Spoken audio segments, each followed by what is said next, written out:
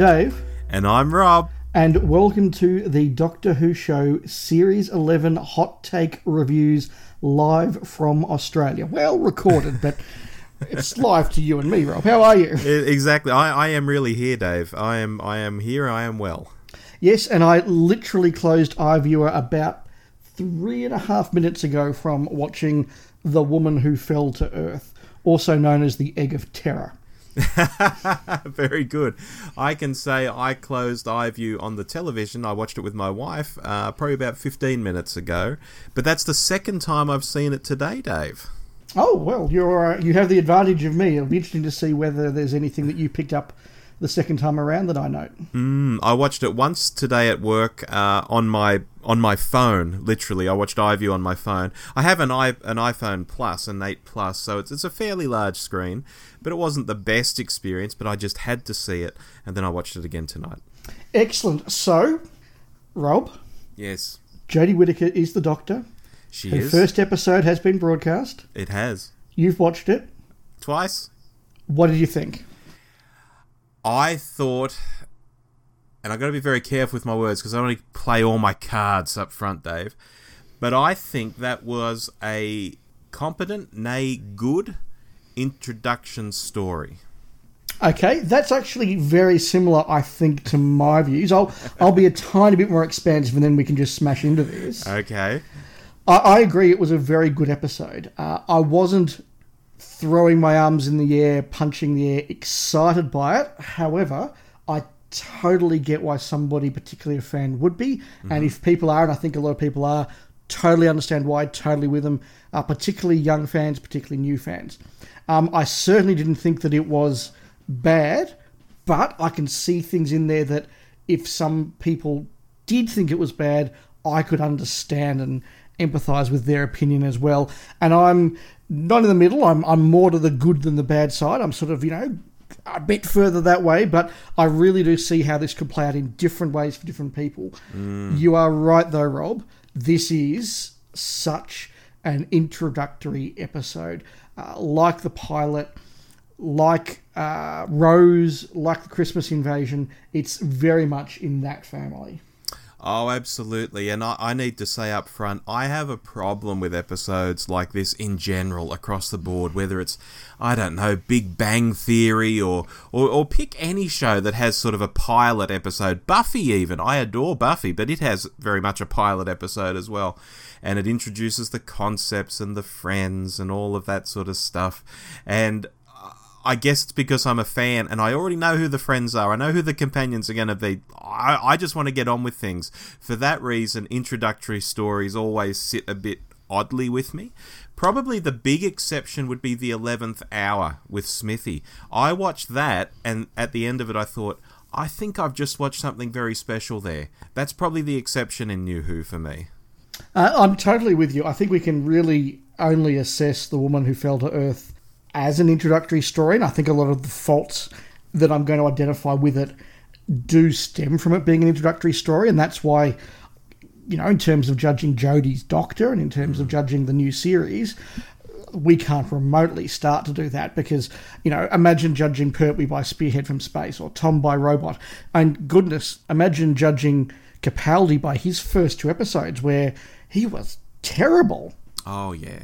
Oh, absolutely. And look, I said this last night on the Doctor Who Club of Australia's Facebook. They went on there and put a message up saying, look, in the next 24 hours you'll see the episode. Some people might like it, some people might not. Let's be respectful, blah, blah, blah, blah, blah. And I sort of tagged in there and jumped in and said, yeah, and look, for the love of all that's holy, don't judge the whole series for good or bad based on this one episode we're about to watch. You'll do yourself and the show a disservice, I think. Yeah, I agree. So if I could perhaps use an example here to sort of kick our discussion off, but move from exactly that point, looking at the 3, what I assume are now going to be the regular characters, Ryan, Graham and Yaz, I thought they were all very well realised. I thought they were all very well acted. Ryan particularly, I thought he was very well acted. And they all have some sort of background and a sense of humanity. We know, they went to school together, or we know they have this background, etc. It's not fully fleshed out, but there's some good stuff there that I was enjoying and thought was worthwhile. Yes. On the other hand, they had a lot of really clunky dialogue. Lots of, as you know, I've been married to your grandmother for 2 years, or, oh, you went to school with me, and that's right. Like, there's lots of really clunky dialogue. And that, to me, kind of sums up this episode. A lot to love, but this kind of introductory stuff did pull it back a little bit. Resonate with you, Rob? Look, I agree with everything you just said. How did you feel when Jodie would launch into, it's all about change and you've got to respect what you were before and you can become anything. And it's like, yeah, we know this is a metaphor for the show, Chibnall. Please just move on. Look, very similar. And again, Jodie's a really good example. There were lots of really cool lines, lots of incredibly cool moments, lots of great stuff from Jodie and from the Doctor. Totally enjoyed it, but yeah, every sort of 10 minutes or so, there'd suddenly be a moment of, I'm now going to explain the concept to the audience, and that's fine. I get it, I accept it. If you're going to have a jumping on episode, and this really has to be a jumping on episode, I have to put my 30-something years of fandom in a box and accept that some people have never seen a sonic screwdriver before, that some people don't know what a Time Lord is. That's fine. It's another example of how you and I can assess the episode and go, okay, that was a bit tiresome for us, but we're not knocking it, and we accept that a new audience member would have totally appreciate it. Oh, absolutely. And before we go any further, in case people are out there thinking, oh my God, Rob hated it. Oh, Rob, what are you doing? No, I actually thought she was great, and there were many, many fun bits in the story that I really liked. It's just these introductory stories. As you say, we're fans. They're not entirely for us. I'm really looking forward to next week and the week after that, once things get going. Yeah, absolutely. And I'll give you a bit of a sight into the not-too-distant future. When we get to our sports desk, Rob, and the sports desk will be back, folks. When we get to our sports desk, both my play of the day and my foul of the day are going to be Jodie Whittaker moments. Yeah. Oh, that doesn't surprise me at all. So, yeah, look, it's very focused on the intro. Let's talk a bit more about the Doctor. What did you think just of what we know of the 13th Doctor, Rob? Or do we know the 13th Doctor now? Well, she makes it pretty clear that she's still cooking, Dave, And, I know. And she's still maybe relying on her past selves, and she's still finding herself. So we might not have seen her to her full extent, but even still, what I saw, whether she was being a bit Matt Smith-like or whether she's being a bit Capaldi-like, I didn't mind it at all. And you know what? When she fell through that train roof and the Doctor Who theme started, and it was like a Bond movie all of a sudden, I got very, very excited. And I actually wish the theme had gone a bit longer. Yeah. I don't know why they feel the need to not have the Doctor pretty much all together and in their personality by about, 15 minutes into a 1-hour episode. Pertwee is the Doctor by part 2 of Spearhead from Space. Tom is the Doctor by about 10 minutes into Robot.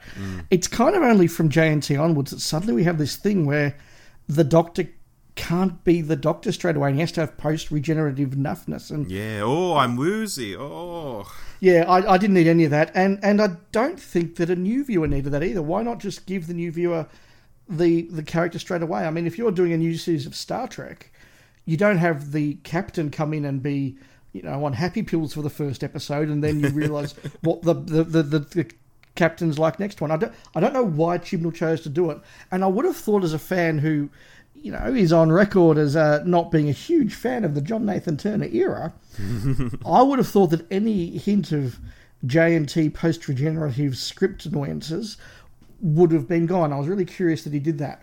Yeah. That little rant aside, she was incredibly Doctorish. She was incredibly likeable. Yes. She was a little bit... How can I put this?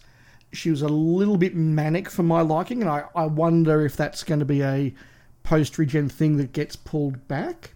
Mm-hmm. And again, and maybe this is a point I'm going to make a couple of times, or something that's going to be a bit of a theme for my comments, most of her dialogue was good, but she had some incredibly clunky lines that were sort of like somebody sitting there going, look, I like this moment, but is it doctorish enough? You probably need to add more doctorishness in this one. And, sort of over-spicing it a little bit. Yeah, I see that. Absolutely. Hey kids, this is a doctorish moment. But again, I think we're both well, not dancing around this topic. I think we're saying it pretty clearly. It seems we're both enjoying what she's doing on the whole, even though we can spot these issues. And again, we've only seen one episode. Yeah, there were some lovely moments there. I think her first interaction on the train was really, really good. There's another moment I'm going to mention because it is my play of the week later on. I thought most of her confrontation with the monster was really good. I thought the way that she was allowed to have a bit of alien knowledge but also worked the plot through with the audience was a perfect balance. And she was engaging as an actress. So all very good things. I just don't think her personality is quite settled yet, and I don't think her dialogue is quite settled yet. And I suspect, like a lot of this stuff, when they relax into the series and she relaxes into the character, that will improve. I'm very confident about that. Yeah, in past series, we've known a bit more about how it was filmed and what went down and such. This one was a bit shrouded in mystery. So I don't know if she recorded this one first or whether this was the one she recorded second or third. I think Smithy got to record first with his Angels story, and I don't think he recorded the 11th Hour until his second or third outing or something. Certainly Davo didn't record Castrovalva first, and so on. Yeah, that's true. I don't have an answer to that either. Yeah, no idea. It was you shrouded it in mystery too well, Chivers. We don't know the answer here. That's okay. What points have you got for us, Rob?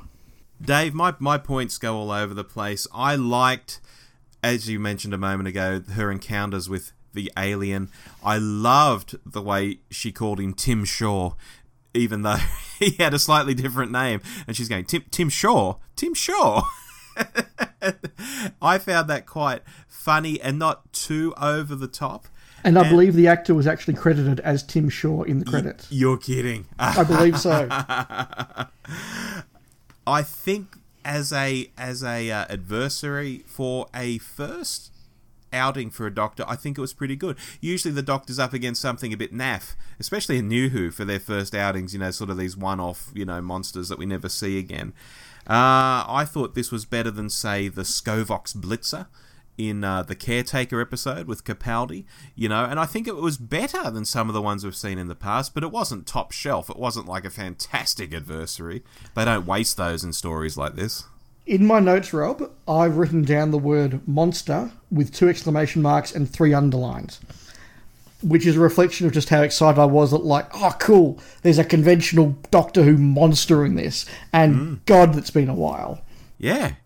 Oh, look, I completely agree, and I think it was, as I say, it's done better than recent ones, but just not quite top shelf. But I wasn't expecting that in this episode. No, and I just want to make note of a few antecedents that I did note as I was sort of watching this episode unfold with the monster. The first thing I said when I saw his appearance was, oh my God, it's the game from Babylon 5.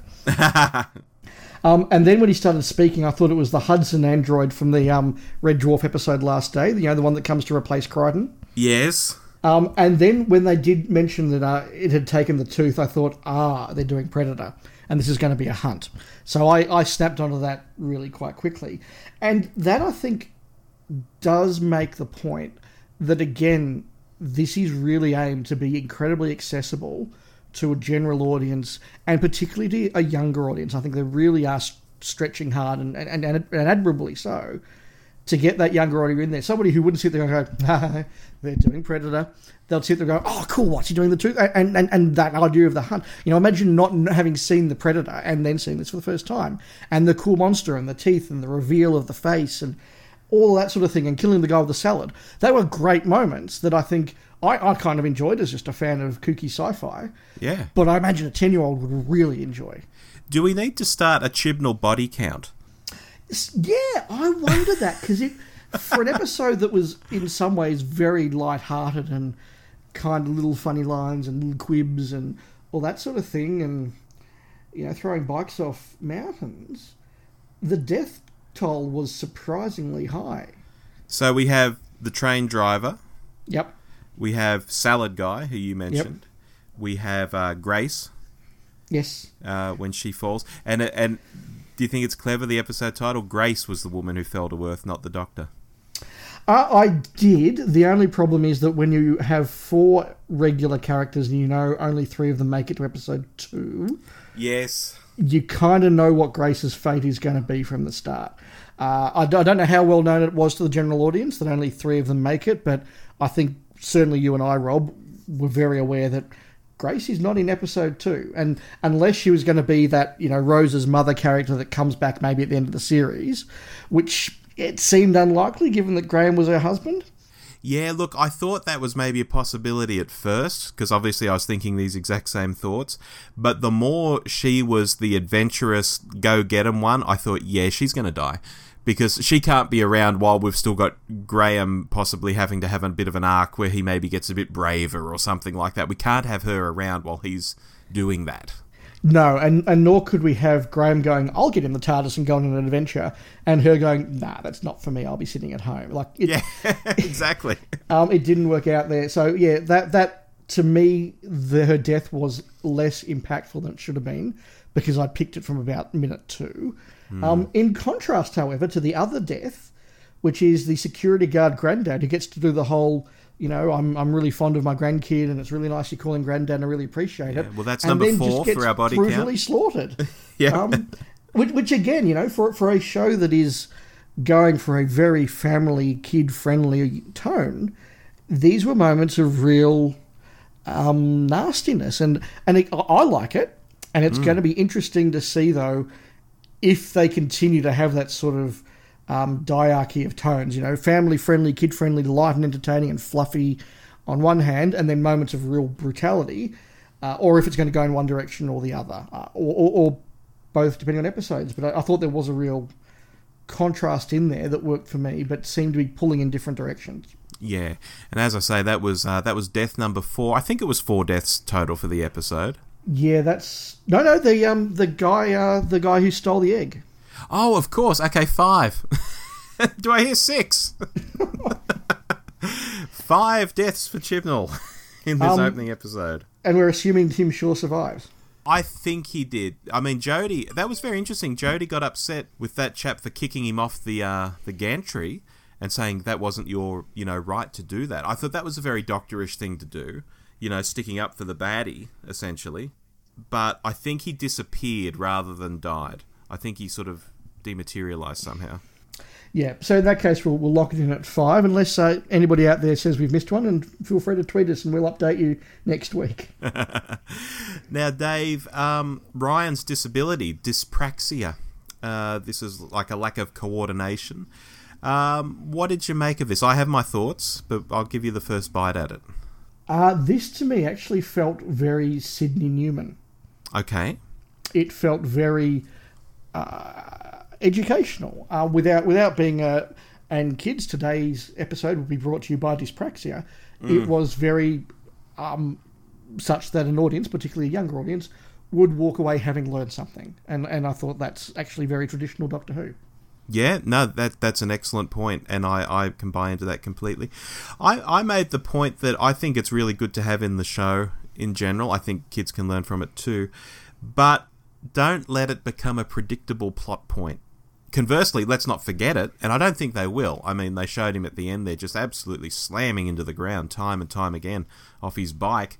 So I don't think they'll forget it, but at the same time, I don't want every episode to hinge on Ryan having to swing across a chasm, or Ryan having to walk across a tightrope, or, something where his dyspraxia...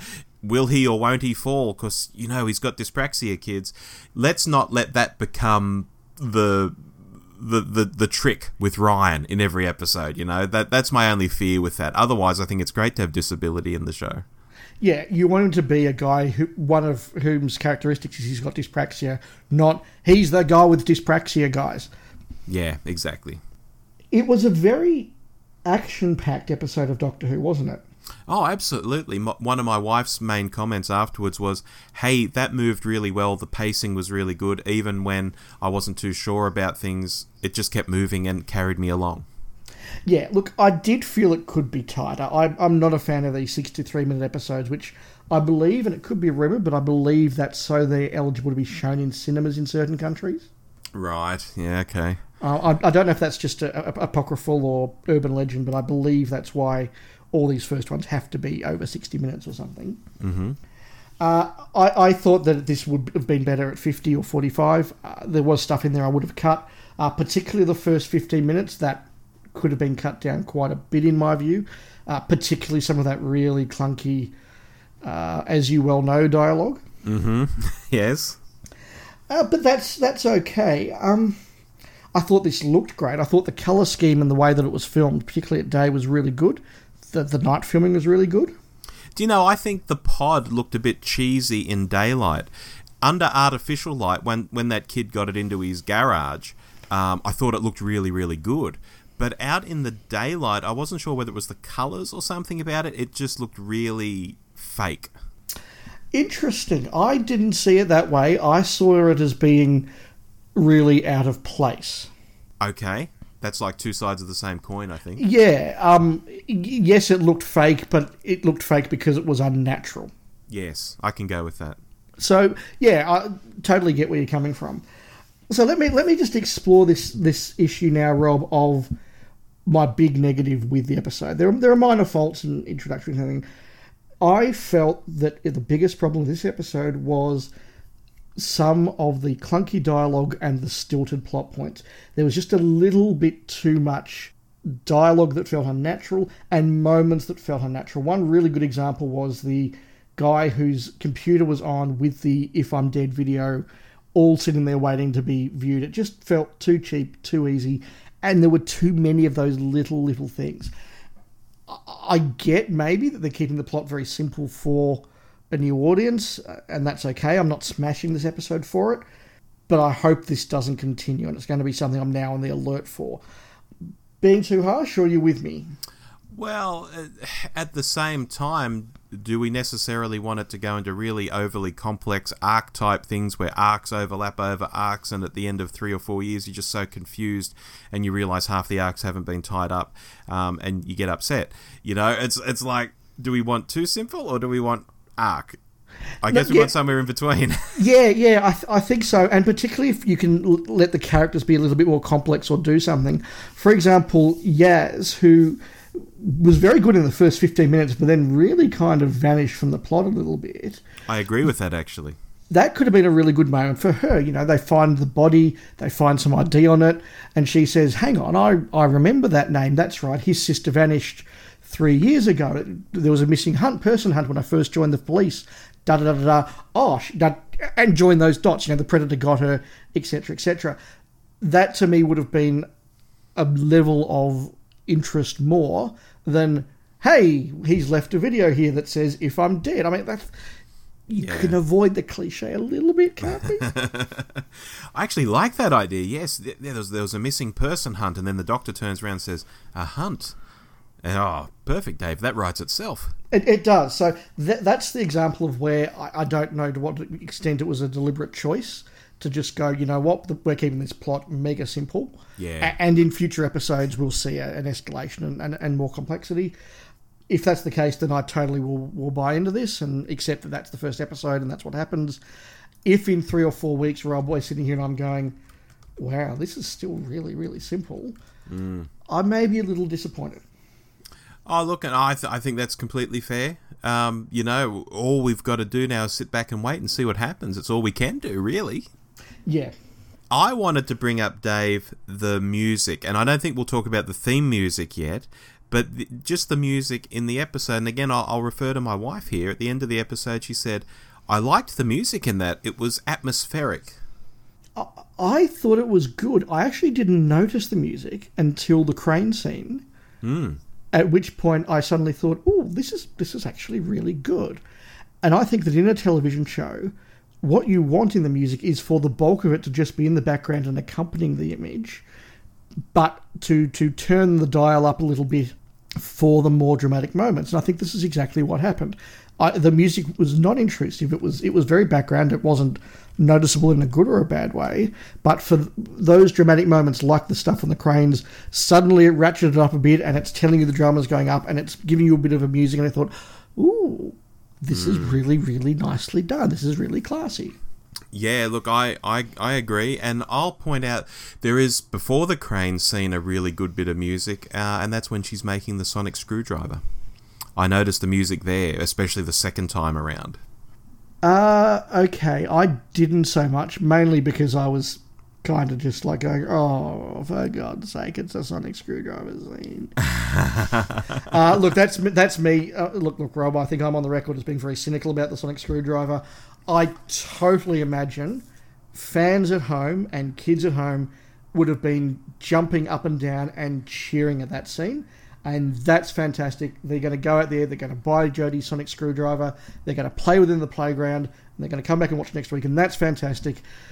It just wasn't my favourite scene, but that's because I'm a cynical old bastard and it's not all about me. Well, you know, I'm a cynical old bastard too, but I didn't mind that scene for one main reason. I'm surprised you might have overlooked this, Dave. In the past few series of Who, at least the past 2 sonic screwdrivers, the TARDIS has magically created it for the Doctor. And I think in Smithy's case, it even popped it up out of the console, like, here, have a gift. And I thought that was cheesy. Next in the range of products that you can buy, kids, I've produced, Yeah, exactly. Whereas here, the Doctor was like, what have I got? And scrounges around in this, man cave, in this garage, finds some bits and pieces, and forges this thing, actually out of Sheffield steel, heats up all those old spoons and cutlery to get the Sheffield steel.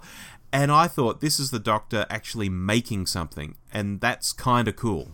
Yeah, look, you're right to pull me up on that, because I actually did write that down in my Doctor notes. Yes, it was really good to see the Doctor being technical and hands-on and playing with circuitry. And yeah, so that aspect of it was really, really cool. I just had images of the episode ending, and then, kids, Jodie's sonic screwdriver is available for £9.99 at all good toy stores. And that to me brought the moment down. But again, that's about me, not about the show, and I totally get why. And the kids will love it. Good on them. Great.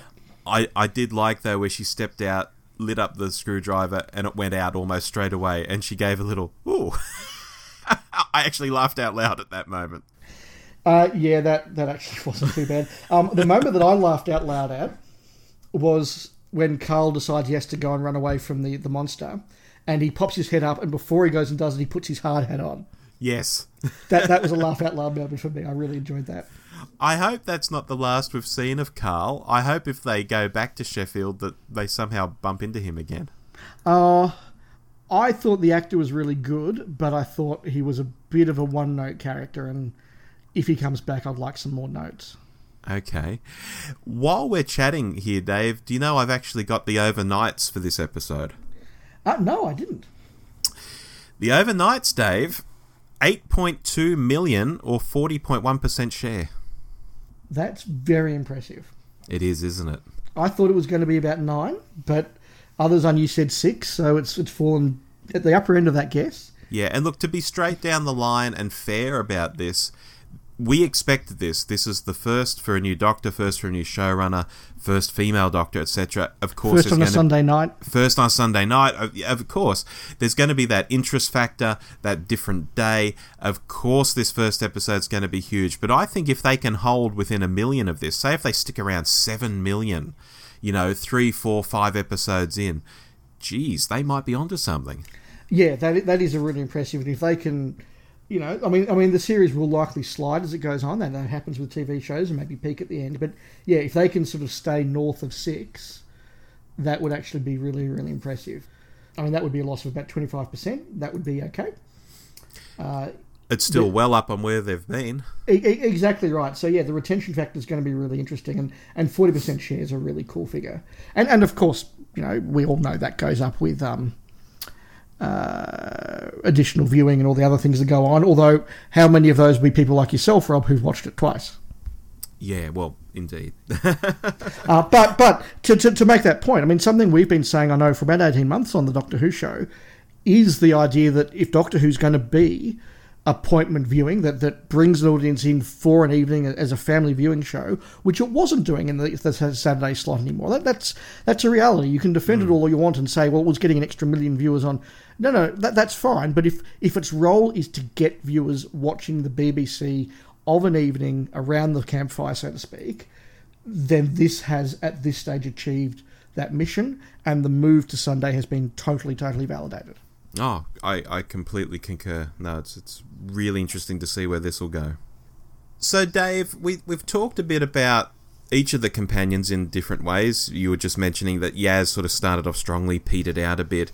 You've mentioned that Ryan was interesting. I've mentioned Ryan's dyspraxia, and we've mentioned a bit about Graham. Out of the three, are you picking a favourite at this point in time, or one that you think you might, sort of come to really like over time? At this stage would definitely be Ryan. I think he was a very interesting character and the best acted of the three. Okay, I'm going to go with Graham. Okay. Not just because it's the name of my cat, but I think he might just have that slightly cynical edge, that slightly, you're having a laugh kind of thing. I know they don't say that up in Sheffield, that's more of a London thing, but you know what I mean. His whole, there's no such thing as aliens, well, that's been put paid, but I'm sure there are other things he doesn't believe in, and other things he'll be cynical and disbelieve, and I think that's kind of fun. I didn't dislike Graham, don't take this criticism too far, but I was worried a little bit too often he had the same criticism I had of Nardal, but in a very different way. That idea of he's the one we give the wisecrack to. He's there to be the funny one. Right. Okay. Yeah. And possibly that's how it will play out. Yeah. Yeah. And I'm very careful about saying that because he did have some very good emotional moments, and really he wasn't badly acted at all. I thought Ryan was better, but that's, you've got to rank him, and somebody comes first, somebody comes second. Yeah. But I did worry that just a few too many times I was like, are you just going to be the gag guy? And I hope that that's not the case. I think that they can do more with him. Yeah. But, it's the first episode. That's right. And look, as the series goes on, I'm sure we'll be saying, oh, well, this was the Ryan episode, this was the Graham episode. At least I'm assuming that's what we'll be saying, because that's how these things tend to play out. So they'll probably all get a go in one way or another. Yeah, and there'll all be moments where they're the one that is with the Doctor in the A plot, and the other two will go off and have a B plot, or maybe they'll be split and have a C plot, and all that sort of thing. Speaking of, we haven't mentioned the TARDIS. No, we haven't, because it didn't come back. Yes, that's an interesting creative choice for me. I do like the idea that if you're going to relaunch a series with a lot of change in terms of cast and tone and feel and music, which there was, I would have liked the familiarity of the police box there. Okay, maybe they're trying not to overwhelm the audience. But I guess that's my argument, though, that if you're overwhelming the audience and you're going, there is a lot of change, isn't a police box, even just the image of it, maybe at the end or something, or that just reassures an audience and brings them back to, this is Doctor Who. Yeah, but then we've got to play the game of, it's bigger on the inside than the outside, and what's a police box, and it's like, yeah, but if you're going to do it in this episode, because we've already said this episode wasn't as good as it could have been because it had to do the introductory stuff. Yeah. So get it all out of the way. Yeah, rip the Band-Aid off. Yeah, okay. Yeah. Look, we obviously have different views on that, and I will be interested to hear our audience's view on that, particularly as I suspect a lot of our audience obviously are ongoing fans. Did they miss the familiarity of the police box, or were they just along for the ride and didn't even notice? Well, look, on that note, Dave, shall we take a step over to the sports desk? I've been looking forward to this. Back we go. Here we go.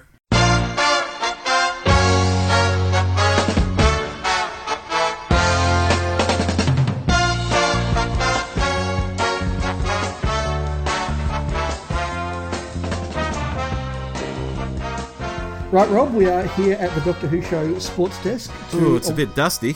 It is a bit. It's been since Christmas. Yeah. But we have our 3 categories plus our score to give out. So, Rob, for those who are new to the Doctor Who Show's Hot Take reviews and have not visited the Sports Desk with us before, we have 3 categories, and I'll explain them each as we go. The first is our Play of the Week, which is for the moment or the event or an act or a line or a play in the episode that you thought was the real highlight. Rob, what was your Play of the Week? Dave, mine was anytime Jodie Whittaker did some physical comedy. And we spoke about her holding up the sonic screwdriver and it going out and her giving a little, ooh. But just the way she was moving, the way she was quite comedic throughout the episode without being over the top. She wasn't in sort of Matt Smith territory. I just thought, yes, I can already see, I think, what Chibnall saw in her on the Broadchurch set when she'd be, mucking around and making people laugh and being a bit goofy. I can sort of see that, and I think I like it. Interesting. Very, very reasonable. My play of the week is actually very similar. And it's the moment where the Doctor, confronted with the DNA bombs, identifies them, looks around at what everyday objects she has to combat it, and then reaches for the mobile phone and does doctory stuff to it to then be able to use them to go and track the monster. Yeah. I thought that was a really good Doctor moment without being a forced Doctor moment. It was the Doctor using modern technology. This is the equivalent of Pertwee rewiring the radio to go and do something else, or it's that sort of thing. And I thought it was really good, really Doctorish. It explained the threat to the audience in a really good way without talking down to them. And I thought that was a really good moment, and for me, it was the Doctor's best moment. What did you make of the fact that Ryan sort of figured out what she was doing straight away? And again, that was a really strong moment for him as well. Yeah, that whole sequence to me was really, really good. Okay, then. Moving on to our foul of the week, Dave. Yeah, so this is a moment where, look, we're not criticising the whole episode for it, but it's a weak moment we think needs to be expanded. So I'll go first, and it's actually a moment you've already mentioned, Rob. Okay. It's the "you had no right to do that" moment. You're kidding. Because of two things. Firstly, the Doctor having just effectively not killed, because she does make the point that he had the choice and he detonated the thing, etc., etc. But she has set it up, and it's implied that those things are fatal. So she has set him up to die, and he's sort of dying, and to then turn around to the guy who kicks him over the thing and go, well, it's all right when I do it, but not when you do it, didn't sit well with me. And I also thought it was just a little bit too forced as a Doctor moment. And it just to me felt like Doctor by numbers. And it just grated me the wrong way, which is a shame, because I thought the whole concept of using the monster's trick against them was incredibly Doctorish. And it was Doctorish without being forced. And it was Doctorish without big signs that said, look, this is Doctorish. And I thought, that's really cool and Doctorish.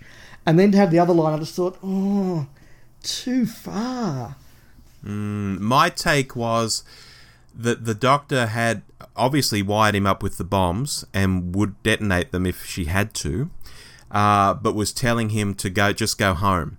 And if he would just leave, then they wouldn't go off, they wouldn't be detonated, everything would be fine. So I think by him, Carl, kicking the alien off the gantry, Carl was very definitely trying to kill the monster, whereas the Doctor was giving it a chance. It was threatening with bombs, and would kill it if she had to, but I think was giving more of a chance than kicking off the gantry, which is giving it no chance. I totally get that reading of it, and I think it's a correct reading of it, and I will be not at all surprised if a number of listeners say to me, Dave, that's really unfair, you've misread the scene, that's not how it should be. That's cool. All I can do is I can tell you how I felt, and when I had that moment, it grated on me. I thought it was just too far and a little bit hypocritical. Oh, look, I think it's there to really signpost what the Doctor's like for new viewers. I think it was there for a reason, for sure. Yep. No, I accept all of that. It just fell short for me. Okay, my foul, Dave, takes place around the same part of the episode, actually, up on that crane. And it's where the Doctor decides to do a big run-up and jump. And in my brain, this went into slow motion. When I watched it the second time, I realised it didn't. But it just seemed so cheesy that the Doctor backed up and then started running. And I thought, oh my God, no, don't, no. This is really cheesy. And it was probably the only cheesy moment in the whole episode, so it's got to be my foul of the week. Yeah, I can respect that. I think it would have been my foul had she sort of miraculously made a physically impossible leap. The fact that she fell short and then had the gag about the legs being too short, I mean, okay, you're regenerating. I get it. Yeah. So it wasn't great, but I thought that did at least save it from, had she suddenly leapt, tall buildings in a single bound, that would have been my foul, but it fell short. But no, I get where you're coming from on that one. Yeah. Alrighty. Finally, our player of the week. And I think this one is fairly straightforward. The character, production unit member, or actor who you thought was the player of the week, the most valued player, the one that's getting to keep the ball at the end of the game. Rob, who was yours? For this week, Dave, it's a no-brainer. I'm giving it to Whittaker. I think she had the hardest job here, and she took to the role well. I think the others each had challenging roles in their own way, but I think it's a lot safer to step into the role of Yaz or the role of Ryan and just do a good acting job in it than actually stepping into the shoes of the Doctor and being the first woman to step into the shoes of the Doctor and be playing the Doctor in a post-regeneration episode, etc., etc. I think it's got to be Whittaker. Yeah, look, I'm the same. I started off about 20 minutes in. I was like, okay, this is going to be Whittaker. 20 minutes later, I was sort of umming and ahhing and going, oh, I'm really liking what Ryan's doing here. Do I give it to him? But then in the end, I agree with you. You can't not give it to Whittaker. She did land in this part. And for me, the thing that sums it up most is that I like Jodie Whittaker as the Doctor more at the end of this episode than I liked Peter Capaldi at the end of his first episode. And if that's the benchmark you're passing, then, yeah, that's a pretty impressive start. Wow, that's really impressive. I've got to say, I didn't mind Capaldi after his first episode. I think it was after his second that I was a bit shaken. Was that the Dalek one, the second one? The second one was the Dalek one. And I went from being not sure about Capaldi to being quite disliking of Capaldi after the second one. So hopefully Jodie clears that bar next week. But no, I was a lot more comfortable with her than I was Capaldi. And if she's performing better than Capaldi after an hour, well, kudos. Well done. Happy to say that. Now, I believe we've also got some feedback, but before we get to it, maybe we should just wrap up the episode in our own words and maybe even give it a score. For me, Dave, I think this was solid. I think there was some great moments. There were some ropey moments, as we've discussed, but on the whole, it was solid. Of the New Who intros, I think it's behind the 11th hour for sure. It's probably on par with Deep Breath for me, at least, because I didn't mind Deep Breath, but it's certainly ahead of the Christmas Invasion. Maybe it's on par with Rose as well. It's what I'm getting at is that it wasn't bad. It was quite all right, compared to the other introduction stories for other New Who Doctors. Yeah, I'm very, very similar to you. We can have our different personal rankings of introductory stories, but this is definitely playing in the same field. It's definitely in the same group. It's above a couple, maybe below a couple. It has done the introductory story really well. It suffers as a story in its own right because it's doing the introductory stuff, just like Rose did, just like the Christmas Invasion did, and frankly, just like Robot did, and just like Castrovalva did. So that's fine. That's fine. It's not the best episode ever because it has things to do and it does them well. It is ticking all the boxes it needs to tick. I hope that having ticked those boxes, we now get on to some more adventures with a bit more bite. Yeah, now that's fair.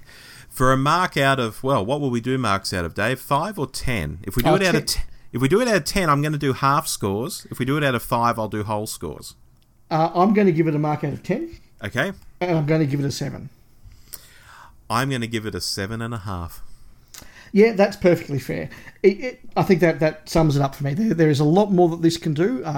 The series can be better than this. I think Jodie Whittaker can be better than this. She had a good start, but there's a long way to go. Enjoyed it. Entertaining TV. Let's see what happens next week. Absolutely. I'm excited where this can go. I don't want 7.5 to seem like a low score or seem like I'm not effusive. I think this was a great start. I think it's got some really good places to go. No, a 7 is me making room for what I think is going to be better down the track. Absolutely. So we've had feedback from one person, and that is a friend of the podcast, Richard. Hello, Richard. Who did watch it this morning before work. Well done. And your co-host on, of course, Blake 7, Spacefall. That's absolutely right. And the Goodies Pirate podcast. Don't forget to get your Goodies DVDs and listen to our podcast all over again. Absolutely. Richard says, it's very much a set-up introductory story and thus very light with a fairly simple plot. Jodie Whittaker is actually not bad. Overall, probably holding off judgment for a few weeks until the series is really underway, which I think is sort of said in a sentence what we've just said in 47 minutes. Yes, I would say so. So, yeah, fair enough. Yeah, good feedback there, Richard. And people out there, if you do have feedback, just throw it through to us as soon as you see the episodes, and we'll try and work it into these hot takes. Yes, so our intention, as much as the real world and life doesn't get in our way, our intention is to do these on Monday evening Australian time. We may have to move some to Tuesdays sometimes, but if you work on the assumption by dinner time in Australia on a Monday we're recording, then get them in before that, or otherwise we'll just happily read them in the next episode. Yeah, absolutely. Well, the last thing we probably have to mention is, what the hell was that end of credits trailer? Here's a bunch of actors you don't know. Yeah, I'm going to be fascinated to hear some of our friends on UK podcast comment on this as to whether they said, actually, no, there are a lot of people that a UK audience would get. I recognised a total of 2 names in that role, one of whom I already knew was going to be in it, and the other whom I went, really, them? And it wasn't a great intro for me. So it would have been Alan Cumming, who you know, I'm sure. Yeah. Was it Lee Mack? It was. It was? Okay. And I also know Art Malik, because Art Malik's been in everything. One thing I noticed... Sorry, yeah. Art Malik was one of 2 names that I've thought, okay, I know if I IMDb them, I have seen them in something. Yeah. But I wasn't sitting there going, I know who that is. Yeah, no, that's fair. The only other thing I noticed was how many people in that post-credits, or the credits, I should say, were from the subcontinent. Are we having an episode in Pakistan or India or something? Because there was a lot of subcontinent actors, Asian actors, in that spiel. That is true. And in the pre-publicity, they have talked a lot about going back in time to some of these sort of things. So maybe we're going to see some of these sort of older empires from Asia or South America or something. That could be a clue. Yeah, I just noticed that it really stood out to me. I thought there's a lot of Asian actors here, which is great, but it was just surprising to me how many there were. Yeah, I was just too busy counting how many I knew, and it didn't take much because it got to 2. Dave, something we haven't mentioned that was playing during that scene, the new theme music. I think I like it. I'm not going to judge it until I've seen it actually roll over the title credits at the start of an episode. Yeah, I'm assuming what we were seeing with the credits, that sort of swirly background, might be a hint as to what the opening credits are like. I love the use of the old theme music updated. Again, yeah, I think I'd like to see it in context properly, but that wasn't bad. Yeah, it wasn't bad. I'm saying nothing more till I've seen it introduce an episode. Fair enough. Well, look, until next week, I've been Rob. And I've been Dave. We'll see you then. Bye. Bye! You've been listening to The Doctor Who Show, the podcast where too much Doctor Who is barely enough. Subscribe to us on iTunes or listen through the website at www.thedwshow.net. Write to us at hello@thedwshow.net or send us a quickie on Twitter @thedwshow. Facebook.com/The DW Show is also a good place to find us if you're so inclined. Our version of the Doctor Who theme arranged by George Locke. Look him up on YouTube, folks. This podcast is intended for entertainment and informational purposes only. Doctor Who, all names and sounds, and any other related items are trademarks and or copyrights of the BBC. All other trademarks and trade names are properties of their respective owners. The official Doctor Who website can be found at www.bbc.co.uk/Doctor Who.